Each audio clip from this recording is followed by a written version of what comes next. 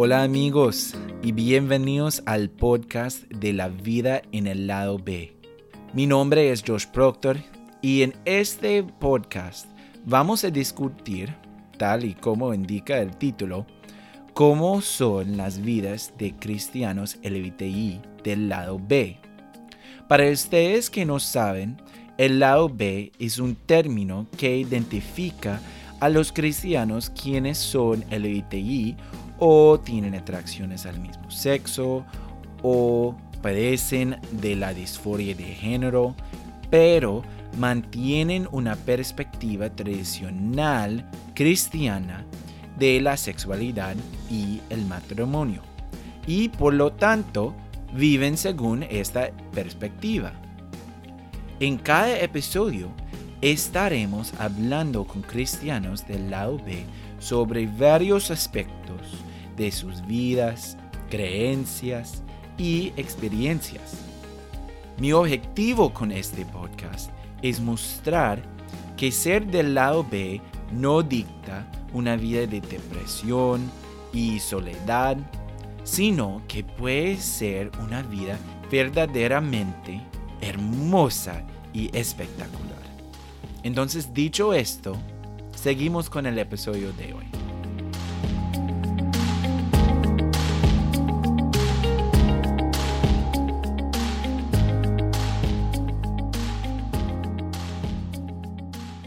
Listos.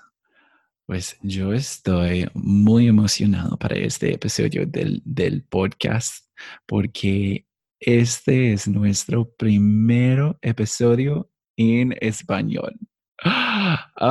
Me encanta. Después de vivir en Colombia para como, pues, 6 años, yo encontré que realmente para gente del lado B, gente LGBTI del lado B, no hay muchos recursos. Entonces yo quiero dar bienvenido a todos que están escuchando, que ahora ustedes están escuchando a nuestro primer episodio en español. Y yo quiero presentar Teo, quien está conmigo. Hola, Teo. Hola, muy buenas. Pues primero yo quiero pedir disculpa por mi español, porque probablemente durante este episodio yo voy a hacer muchos errores, porque como todos pueden escuchar, español no es mi primer idioma. Pero como yo dije, después de vivir en Colombia, yo estoy apasionado por ministerio en español, especialmente en la tema en las temas de LGBTI. Entonces, vamos a hacerlo y estoy emocionado. Ajá. Sí. Pues para iniciar, Teo, porque Ajá. durante este episodio, am, pues la temporada de este año ha sido sobre la Mm. comunidad y ah, estoy pensando cómo decir, permanente belonging. Los Pues permanecientes. Ujú. sí, algo así. Y Los que la, pertenecen al grupo. Mm. sí, algo así. Am, pero este episodio en español va a ser un poquito diferente. No vamos a enfocar totalmente en comunidad, pero vamos a hablar sobre el lado B en general. ¿Qué es lado B? ¿Qué Ajá. significa para ser una persona del lado B y cómo vivir y cosas en total? Entonces, para iniciar, Teo, ¿sería posible que pues presentar, presentarte y también explicar un poquito sobre cómo tu camino y de reconciliar tu fe y tu sexualidad hasta ahora? Ajá. Muy bien. Bueno, pues hola, me llamo Teo. Y a ver, pues tengo unos veintitantos, treinta y tantos años. Y he llegado a un punto a un punto de mi vida en que entiendo mi sexualidad, mi orientación sexual como alguien que es pansexual. ¿Puedes Es explicar decir, un poquito sobre qué es pansexual para los que no saben? por supuesto. Sí. El término quiere decir que básicamente el padrón de atracción que siento por las otras personas no se ve modificado en gran parte por la expresión de género de la otra persona. Es decir, que me atraen tanto los hombres como las mujeres, como las personas que se representan de una forma que que no cae dentro de la binaria de género. Es decir, ¿qué me Ujú. atrae? Bueno, una cosa que dice mi madre pero bueno, para que el término le sea más comprensible, es que yo simplemente amo a todas las personas. Sí. Em, y bueno, Pero sigue ayuda, con... sí. Ajá. Pero en cuanto a el camino de mi vida, bueno, pues empecé a reconocer que em, lo que yo sentía por las otras personas no era em, algo que sentían todas las otras, o sea, todos los demás. O sea, es decir, que em, yo simplemente pensaba que todas las otras personas acababan sintiéndose atraídos por todas las otras personas, pero fue durante la adolescencia que empecé a darme cuenta de que eso no era cierto para todos los demás. Y no, pero aún así no fue hasta que estaba estudiando en la universidad que empecé a darme cuenta de lo que significaba exactamente para mí el hecho de que siento estas atracciones por los demás. Y empecé no solo a darme cuenta de eso, sino que a procesar exactamente cómo quería seguir viviendo, siendo la persona que soy, em, y reconciliando eso con la fe que tengo y las convicciones que tengo, que para mí quieren decir, bueno, esas convicciones me llevan al entendimiento de que el intentar tener relaciones sexuales con otros hombres, para mí no es una posibilidad dentro de las convicciones que tengo. Em, sí, eso es lo más básico. Que, bueno, llegaremos a esto un poquito más, con más detalle, pero simplemente la posición del lado B tiene que ver con el entendimiento de que las relaciones sexuales solamente pueden honrar a Dios y caer dentro de la intención que tiene Dios para la humanidad, que las relaciones sexuales solo pueden cumplir esa meta dentro del contexto de un matrimonio entre un hombre y una mujer. Esas convicciones han sido las mías desde que empecé este camino de entender mi propia sexualidad y aquí estoy. O sea, no sé qué más te Sí. puedo explicar. Ujú. Pues definitivamente. Y muchas gracias por compartir. También me encantaría para escuchar, porque tú naciste en Estados Unidos Sí, y pues ahora vives en Estados Unidos, pero sí, tú no eres latino. correcto. Sí. Y pues tu acento es espectacular, pero tu primer... Gracias. no, verdad, es real, pero de España, disculpa. Sigue ahí. Yo entiendo, yo entiendo para cuando yo, pues no, sí. Am, Y que te encanta imitar, lo sé. es parte de vivir en Colombia, es parte de la cultura. Pero me encantaría, pero lo que yo quiero decir es que tú viviste con tu familia en Europa y pues desde donde tú Correcto. aprendiste español. Entonces, ¿cómo fue tu experiencia para ser LGBTI en Europa, especialmente con tu fe? ¿Cómo fue para ti? Bueno, pues para mi familia, desde que yo nací, empecé a formar parte de mi misma familia.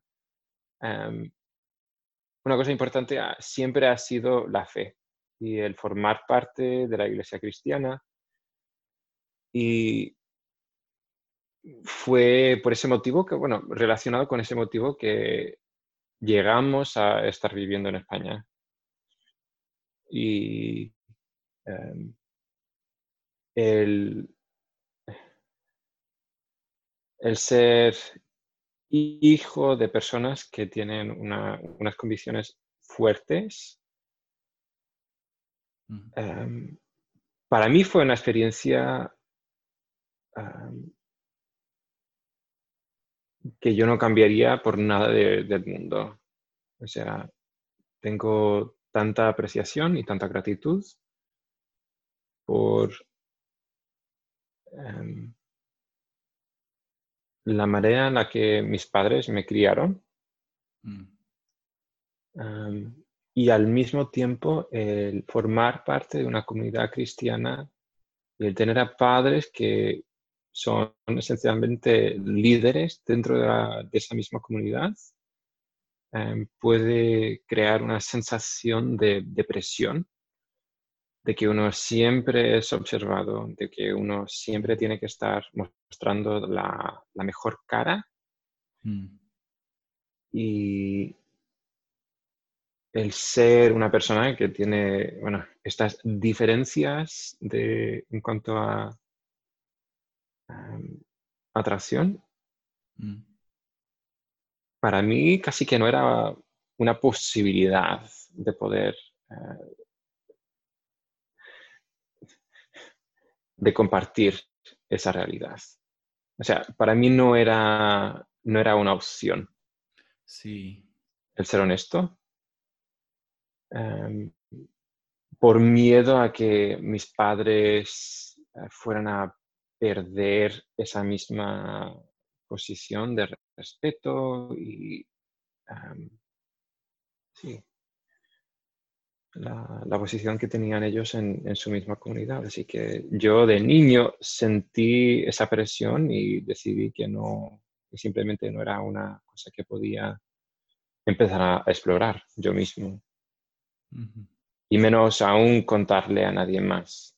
Y fue por eso que, bueno, fue uno de los motivos más principales en que tardé tanto tiempo. O sea, no fue hasta que estaba en la universidad que empecé a explorar mi propia sexualidad. Y creo que fue en gran parte por eso, de que mis padres fueran em, de que la posición de mis padres fuera tan íntimamente vinculada con la iglesia. ¿Y, y cómo fue cuando tú iniciaste para compartir con otros sobre su sexualidad? ¿Y Ujú. cómo fue para ti, especialmente, no solo como la experiencia de compartirlo, pero cuando tú estabas iniciando de decidir como, ok, listo, yo tengo mi sexualidad así, que no Ujú. es totalmente heterosexual, al menos. Ajá. Sí, no Pe- totalmente hetero, sí. exacto. Porque la cosa diferencia, como la diferencia para tu experiencia es que como es, tienes otras atracciones, como atracciones a mujer, pero otros también. Pero como esta es Ujú, mi sexualidad, pero también yo creo en Dios y su propósito para el matrimonio y ujú. esas cosas. Y cómo fue esta experiencia para ti, para iniciar, como cuando tú estabas iniciando de pelear con estas ideas. Pues al principio, la verdad es que no me costó mucho. Y creo que esa es parte del regalo que he recibido yo. Mm, Em, Simplemente de que casi que no era nada nuevo. Es decir, que yo solamente tenía que reconocer mm, que la experiencia que yo he sentido de niño es algo que no sienten todos los demás. O sea, el sentir, y bueno, el sentirme ajeno mm. tampoco es nada nuevo para alguien que se ha mudado tanto y siempre, bueno, no siempre, pero casi siempre, o bien, obviamente, se ve que es el extraño, el extranjero, o bien que uno se siente extranjero dentro de sí mismo. Así que yo simplemente el tener el, el sentirme como una minoría sexual, Mm. para mí simplemente casi que lo añadí a la lista. Um, Así que, bueno, de verdad te digo que no, al principio por lo menos no me costó tanto. Mm, sí. Um, y creo que lo más difícil era empezar a reconocer um, que el contarle esta verdad, este hecho de cómo soy formado, um, el contar o compartir esto con otras personas, me daba miedo simplemente porque lo que me temía era que las personas que más amaba me fueran a rechazar.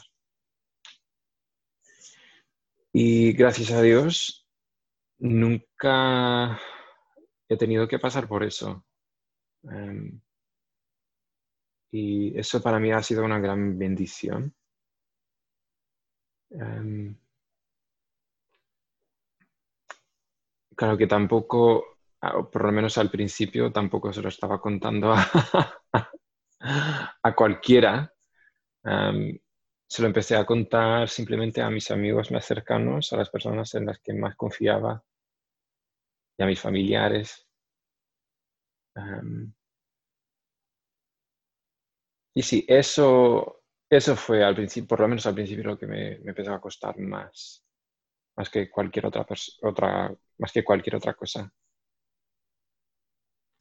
Ok, pues yo quiero regresar para un momento, porque yo Ajá, estaba pensando que tú explicaste sobre tus convicciones, ajá. sobre el matrimonio y la sexualidad y la fe. Pero yo estaba pensando que probablemente hay mucha gente que están escuchando,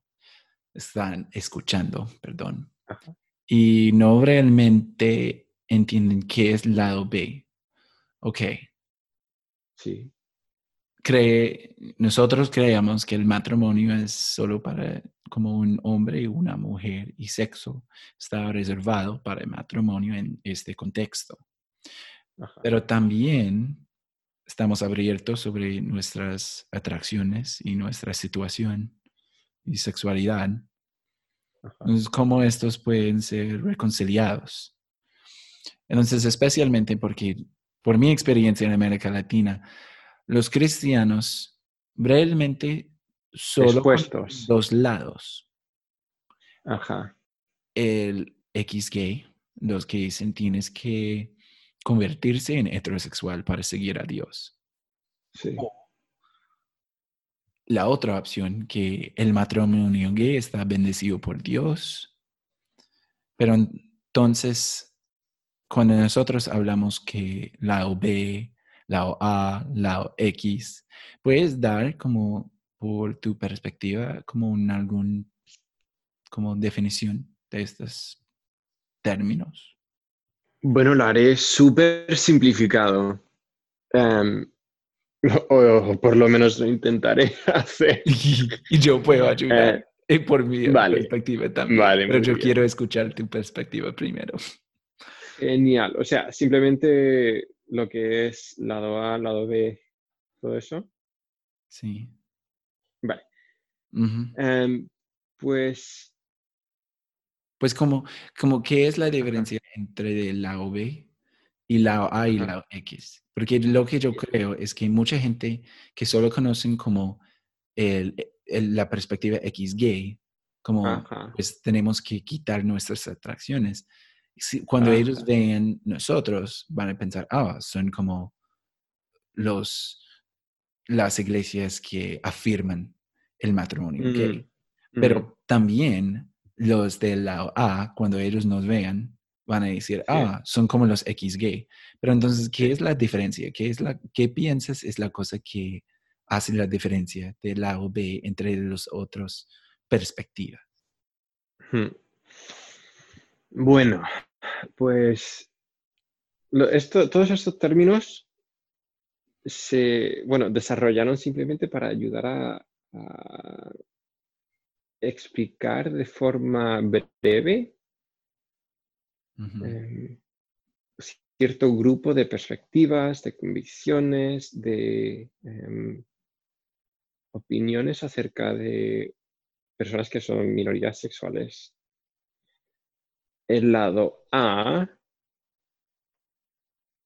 tiende a ser más afirmativo, que es decir, que em, apoyan a las personas que se sienten, que bueno, que son gay, lesbianas, transgénero en general. Digo, estas personas del lado, sorry, LGBT, LGTB, LGTBI. Pues puede LGTB. ser, yo escucho de muchos diferentes en América Latina. Yo escucho LGTBI, LGBT, LGBT. Pues Ajá. incluye las letras que quieres y yo creo Bien. está bien. Bueno, resume. Que todas las personas LGTB han de seguir y explorar y em, expresar su propia sexualidad dentro del contexto de relaciones sexuales que ellos mismos desean. Mm, Eh, y de ahí para adelante suelen apoyar al matrimonio gay en general, eh, pero lo más central es eso, que creen que las relaciones sexuales entre personas del mismo género eh, puede ser algo que Dios apoye. ujú, Pasando al lado B, empezamos a ver personas que consideran que las relaciones sexuales entre personas del mismo género no tienen lugar dentro del deseo de Dios. O sea, que cualquier relación sexual entre personas del mismo género sí o sí es pecado. mm, Pero también mantienen la perspectiva de que el sexo solo puede honrar a Dios dentro del contexto de un matrimonio entre un hombre y una mujer. sí. Eso lo más básico. El lado X mira a una persona LGTB y básicamente le dice que para poder honrar a Dios con sus propios deseos, con su propia vida, para poder tener un testimonio que honre a Dios, esa persona LGTB ha de renunciar a todas las atracciones que siente, a todo lo que pueda ser asociado con la comunidad LGTB, que todo eso ha de ser renunciado. Ujú, sí. Sí, yo creo que, pues, por mí, pues por mi opinión, pues mi opinión, perdón, mi perspectiva y mi experiencia. Esta idea del lado B sale especialmente en diferentes cristianos que fueron a ministerios del XG, que dieron, puedes tener libertad de homosexualidad, pero no dan una definición claro qué significa esta libertad. Y realmente cómo están hablando si sus atracciones van a cambiar. Pero entonces hay muchos que fueron y encontraron que sus atracciones no cambiaron. Y pues ministerios pueden decir que no tenían bastante fe o cualquier cosa, pero yo sé que estas personas tienen mucha fe y es algo difícil cuando tú dices como yo estoy orando y yo estoy haciendo todo que yo puedo para quitar mis atracciones, pero no van y yo no entiendo. Entonces, O sea, que no se quitan. exacto, Dios no los quita, perdón. Y ahora yo tengo que encontrar cómo vivir en mi situación. Y que yo creo, por ejemplo, en mi historia, que yo estaba en diferentes ministerios que me dijeron que pueden ayudarme para tener libertad de mis atracciones.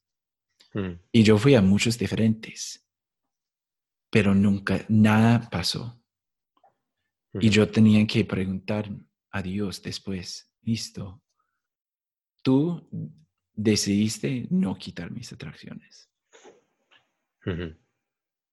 Pero entonces, ¿cómo yo puedo vivir una vida que honra a ti en mi situación? Y yo creo este es donde nosotros encontramos la diferencia entre de acciones y atracciones. Que yo creo a veces cristianos no entienden las diferencias, que cuando alguien dice yo tengo atracciones al mismo sexo o que yo soy gay, cualquier palabra que usan, porque algunos usan diferentes palabras. Pero como yo tengo atracciones al mismo sexo, muchos cristianos escuchan que tienen una relación sexual con alguien, pero este es no lo que están diciendo. Están explicando sus atracciones, no sus relaciones sexuales. Pero yo creo este es algo que yo quiero compartir, especialmente para los cristianos que están escuchando, que este todavía no está como definido en su mente, como una persona puede tener atracciones y este va a impactar su vida, pero decidir, listo, yo tengo estas atracciones, esta es parte de mi realidad y yo tengo que ser honesto, pero yo decido por mi convicción que Dios creó el matrimonio para ser entre un hombre y una mujer y el sexo está reservado para esta relación. Entonces yo voy a vivir célibe. Parte de mi convicción y cómo yo puedo honrar a Dios. Entonces, lado B es como el anuncio a las personas LGBTI que tienen esta convicción sobre el matrimonio, que sí, en nuestra situación, con nuestra sexualidad, nosotros podemos honrar a Dios. Sí.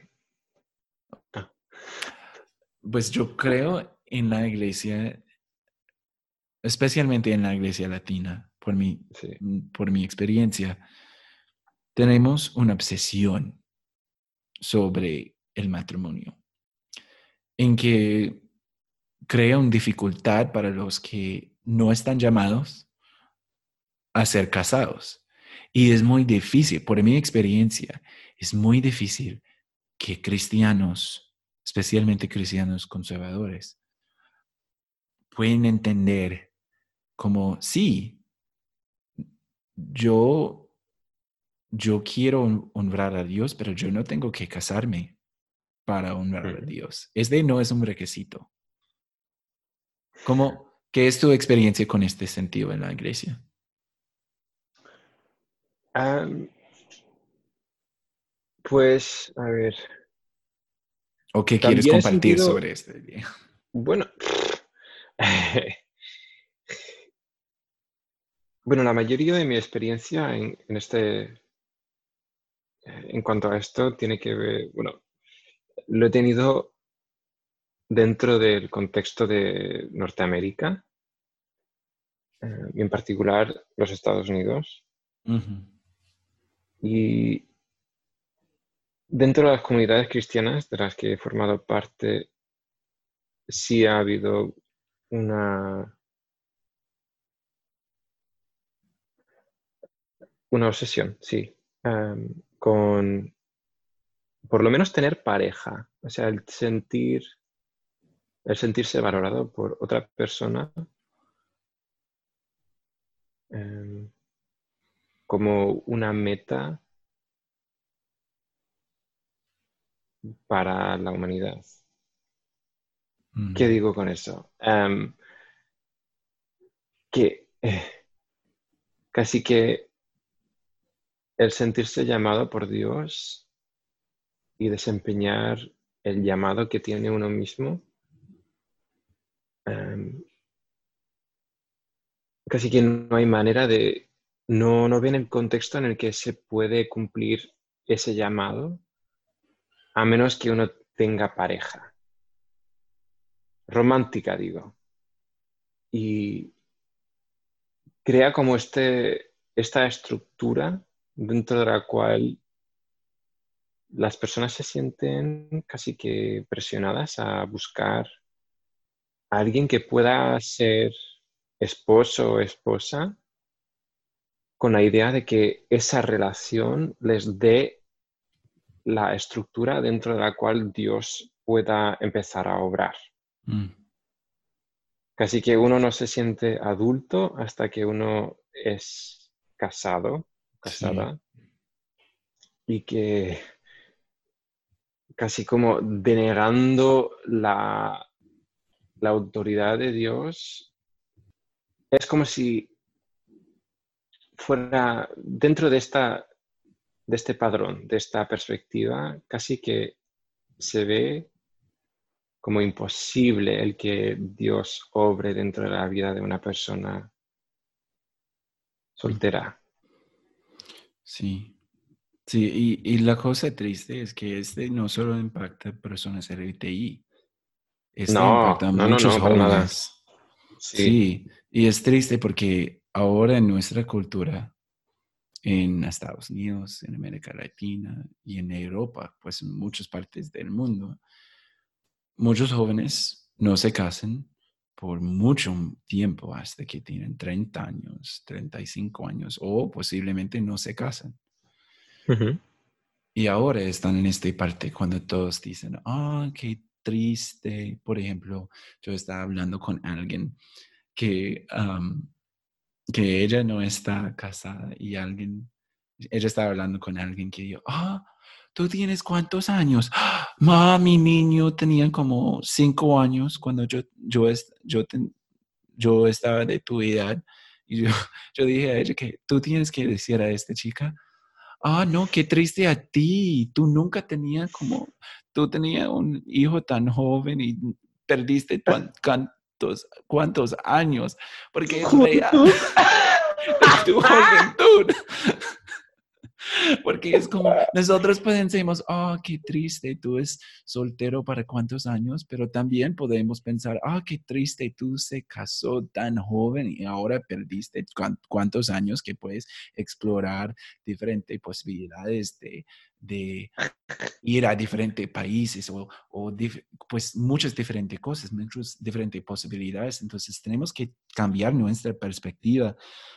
Ujú. Por ejemplo, Jesús que cumplió pues salvar el mundo y fue Ujú. soltero toda su vida, soltero. Vale. Y nosotros no recordamos que nosotros servimos a un hombre soltero y ahora estamos obsesionados que, si quieres ser un pastor, pues tienes que tener una esposa. o esposo si es pastora. Ujú, Pero es como no es así, porque tenemos gente como Pablo, como Jesús, que dijeron, no, no, mi ministerio es mejor ahora que yo soy soltero. Y especialmente en América Latina y pues también ujú. en Estados Unidos con las iglesias latinas. Yo creo en las iglesias protestantes que son latinas, porque yo tengo que Ujú. hacer esta diferencia. Sí, Hay un temor de los solteros que están en ministerio por sí. el temor que tenemos de los católicos, Ujú. porque es como, no, este es algo muy católico, no podemos tener gente solteros en el ministerio, pero es como si nosotros dejamos como el perspectiva protestante, perspectiva católica, estas cosas, y solo decimos, vamos a ir a la Biblia, podemos ver que la Biblia honra la solteridad, ¿verdad? Sí. ¿Esta es una palabra? Disculpa, Bueno, mi la verdad es que no lo sé. familia, Soltereza, no soltaré, sé. sí. La cosa chistosa para todos que están escuchando, cuando yo estaba aprendiendo español, yo tenía como una rutina de crear palabras. Si yo quiero buscar para una palabra, yo voy a crear uno. Y mi familia dijo, esta es una palabra del diccionario de Josué, probablemente. Entonces, a veces yo creo que yo tengo una palabra, pero no existe. Ah, Pero, pero sí, la cosa es que cuando leemos la Biblia y dejar nuestra perspectiva anterior y nosotros decimos, yo voy a leer la Biblia por lo que la Biblia dice, podemos Ujú. ver que la Biblia da honra, pues la Biblia honra personas solteras, igualmente a las personas casadas. Sí. Ujú, definitivamente. Pues por lo que yo aprendí. Por lo menos según la Biblia que leo yo. Sí, Así se lee. es, es todo lo que yo puedo decir. Pues, y otra pregunta para ti. Mm. ¿Cuáles son algunas cosas que le gustaría que pastores en iglesias que hablan español o iglesias latinas pueden saber para ayudar a las personas que están en sus iglesias, que son LGBTI o tienen atracciones al mismo sexo? ¿Qué son algunos consejos que quieres dar? Bueno, el primer consejo sería simplemente ah, de que los pastores se den cuenta de que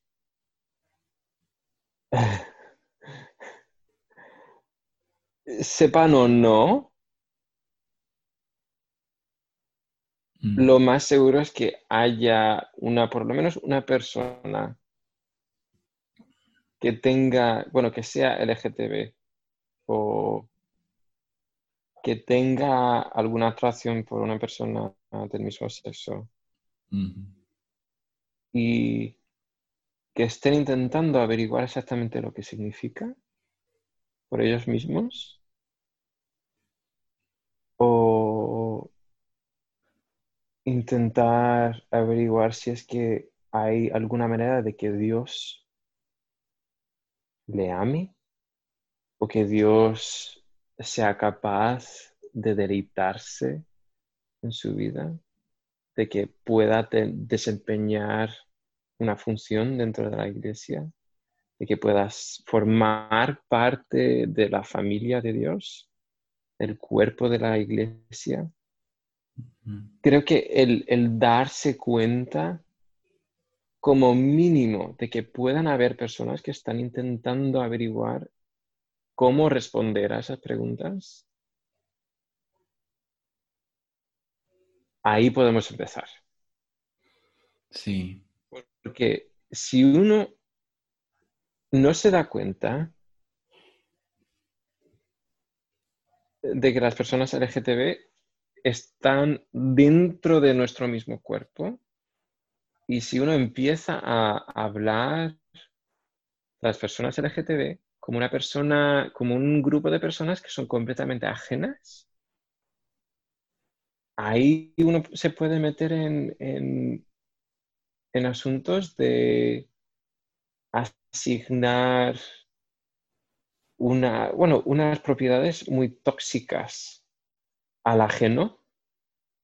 O sea, si un pastor empieza a hablar de la crisis de la homosexualidad, por Mm, ejemplo, sí. y no se da cuenta de que hay un joven, una joven dentro del cuerpo que le está oyendo, como un líder dentro de la iglesia, ese joven, esa persona joven va a oír que él o ella mismo, él mismo o ella misma es alguien detestable, que Dios Mm, va a rechazar simplemente por el hecho de que siente estas atracciones. Y cualquier joven está intentando averiguar exactamente qué hacer con sus atracciones, sean sí. LGTB o no.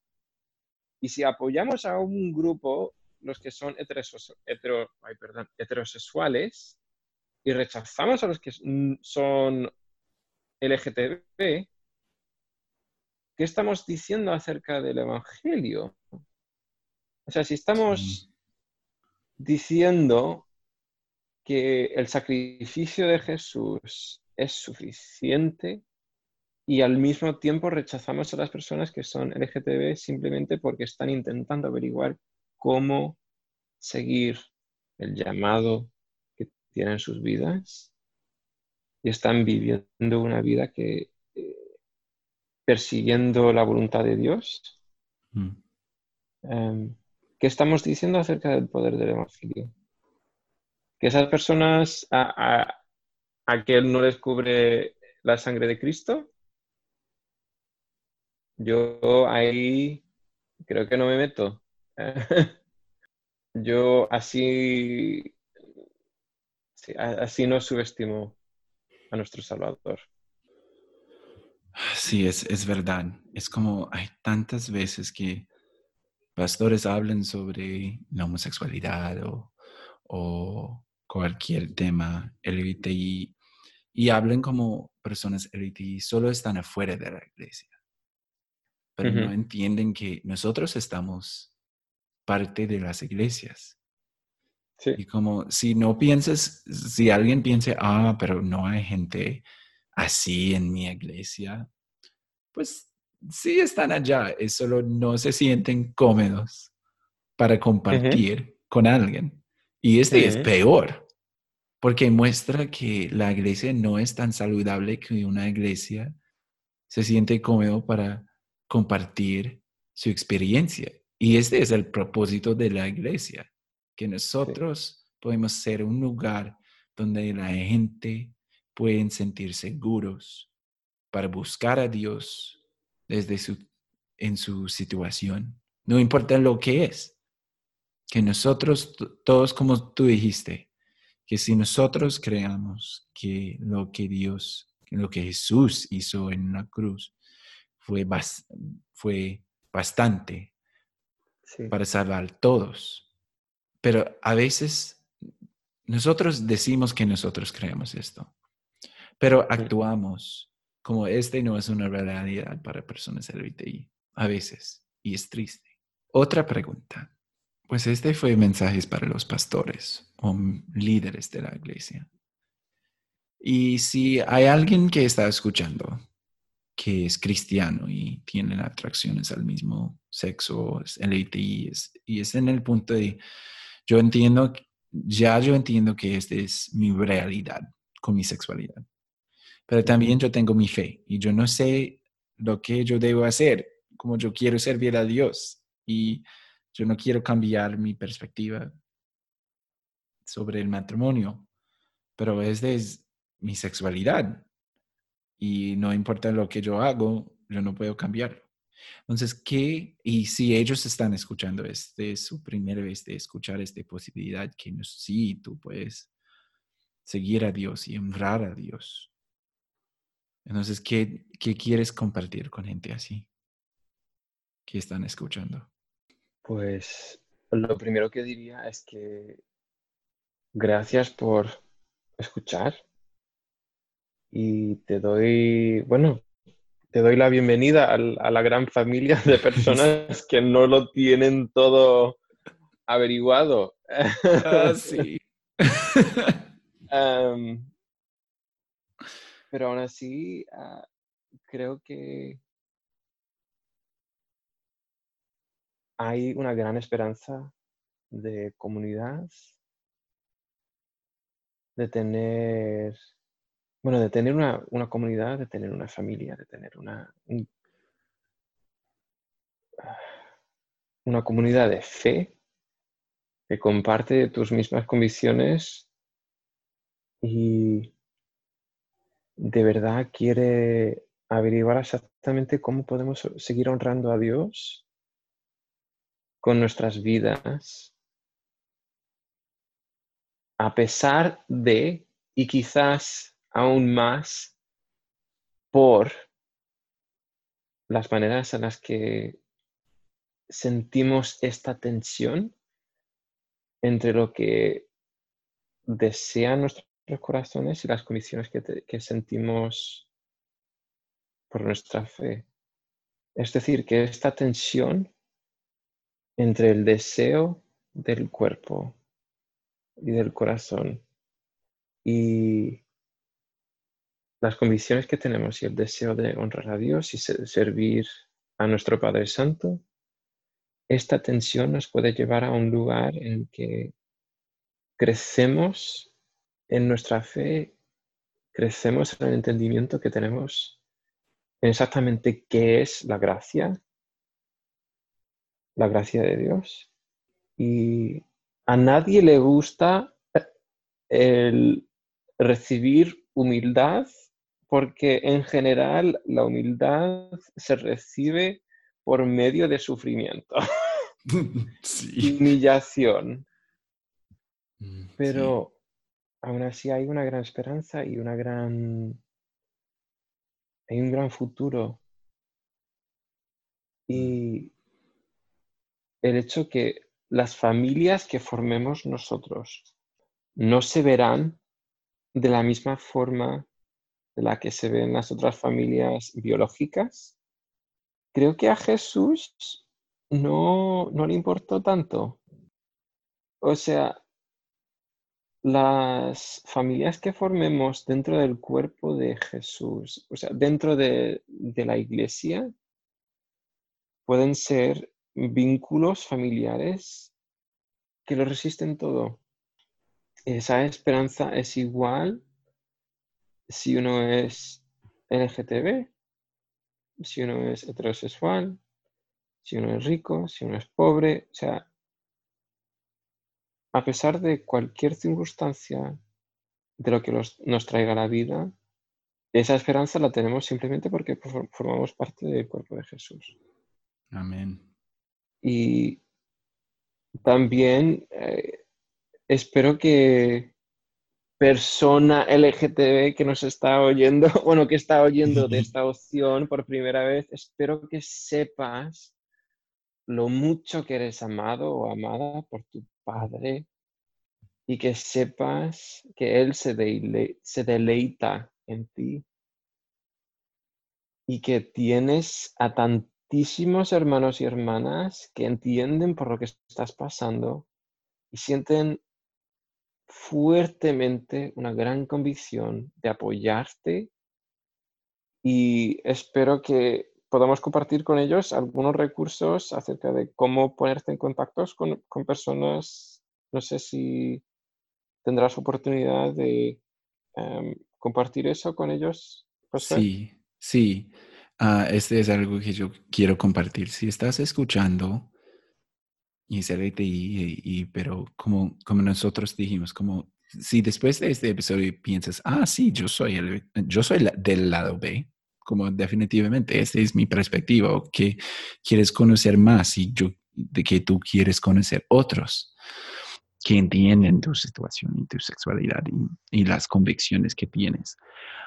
Escribe a nosotros el, um, por redes sociales que nosotros tenemos. En las notas de este episodio va a estar toda la información para contactarnos.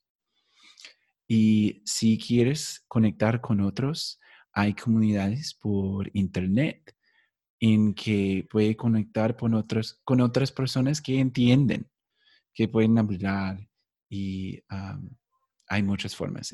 Pero sí, estamos disponibles para ayudarle, para conectar con otras personas y también para encontrar otros recursos para ayudarles. Por favor, escribir a nosotros por redes sociales o por nuestro correo, porque nosotros queremos hablar contigo, definitivamente.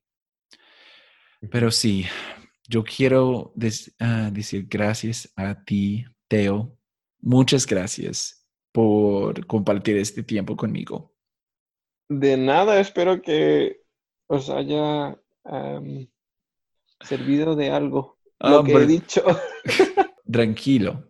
Muchas veces en este podcast yo no entiendo qué yo digo, pero Ah, todavía ayuda a muchas personas. Y yo no entiendo, pero es como cuando yo no entiendo lo que yo estoy diciendo, Dios sabe. Entonces, aleluya. y porque este podcast no es perfecto, no intentamos de estar perfectos porque sabemos que no podemos. Entonces, pero yo sé que lo que tú compartiste fue muy impactante y pues fue impactante para mí y yo sé para muchos otros que están escuchando. Entonces, muchas gracias. Ha sido un placer.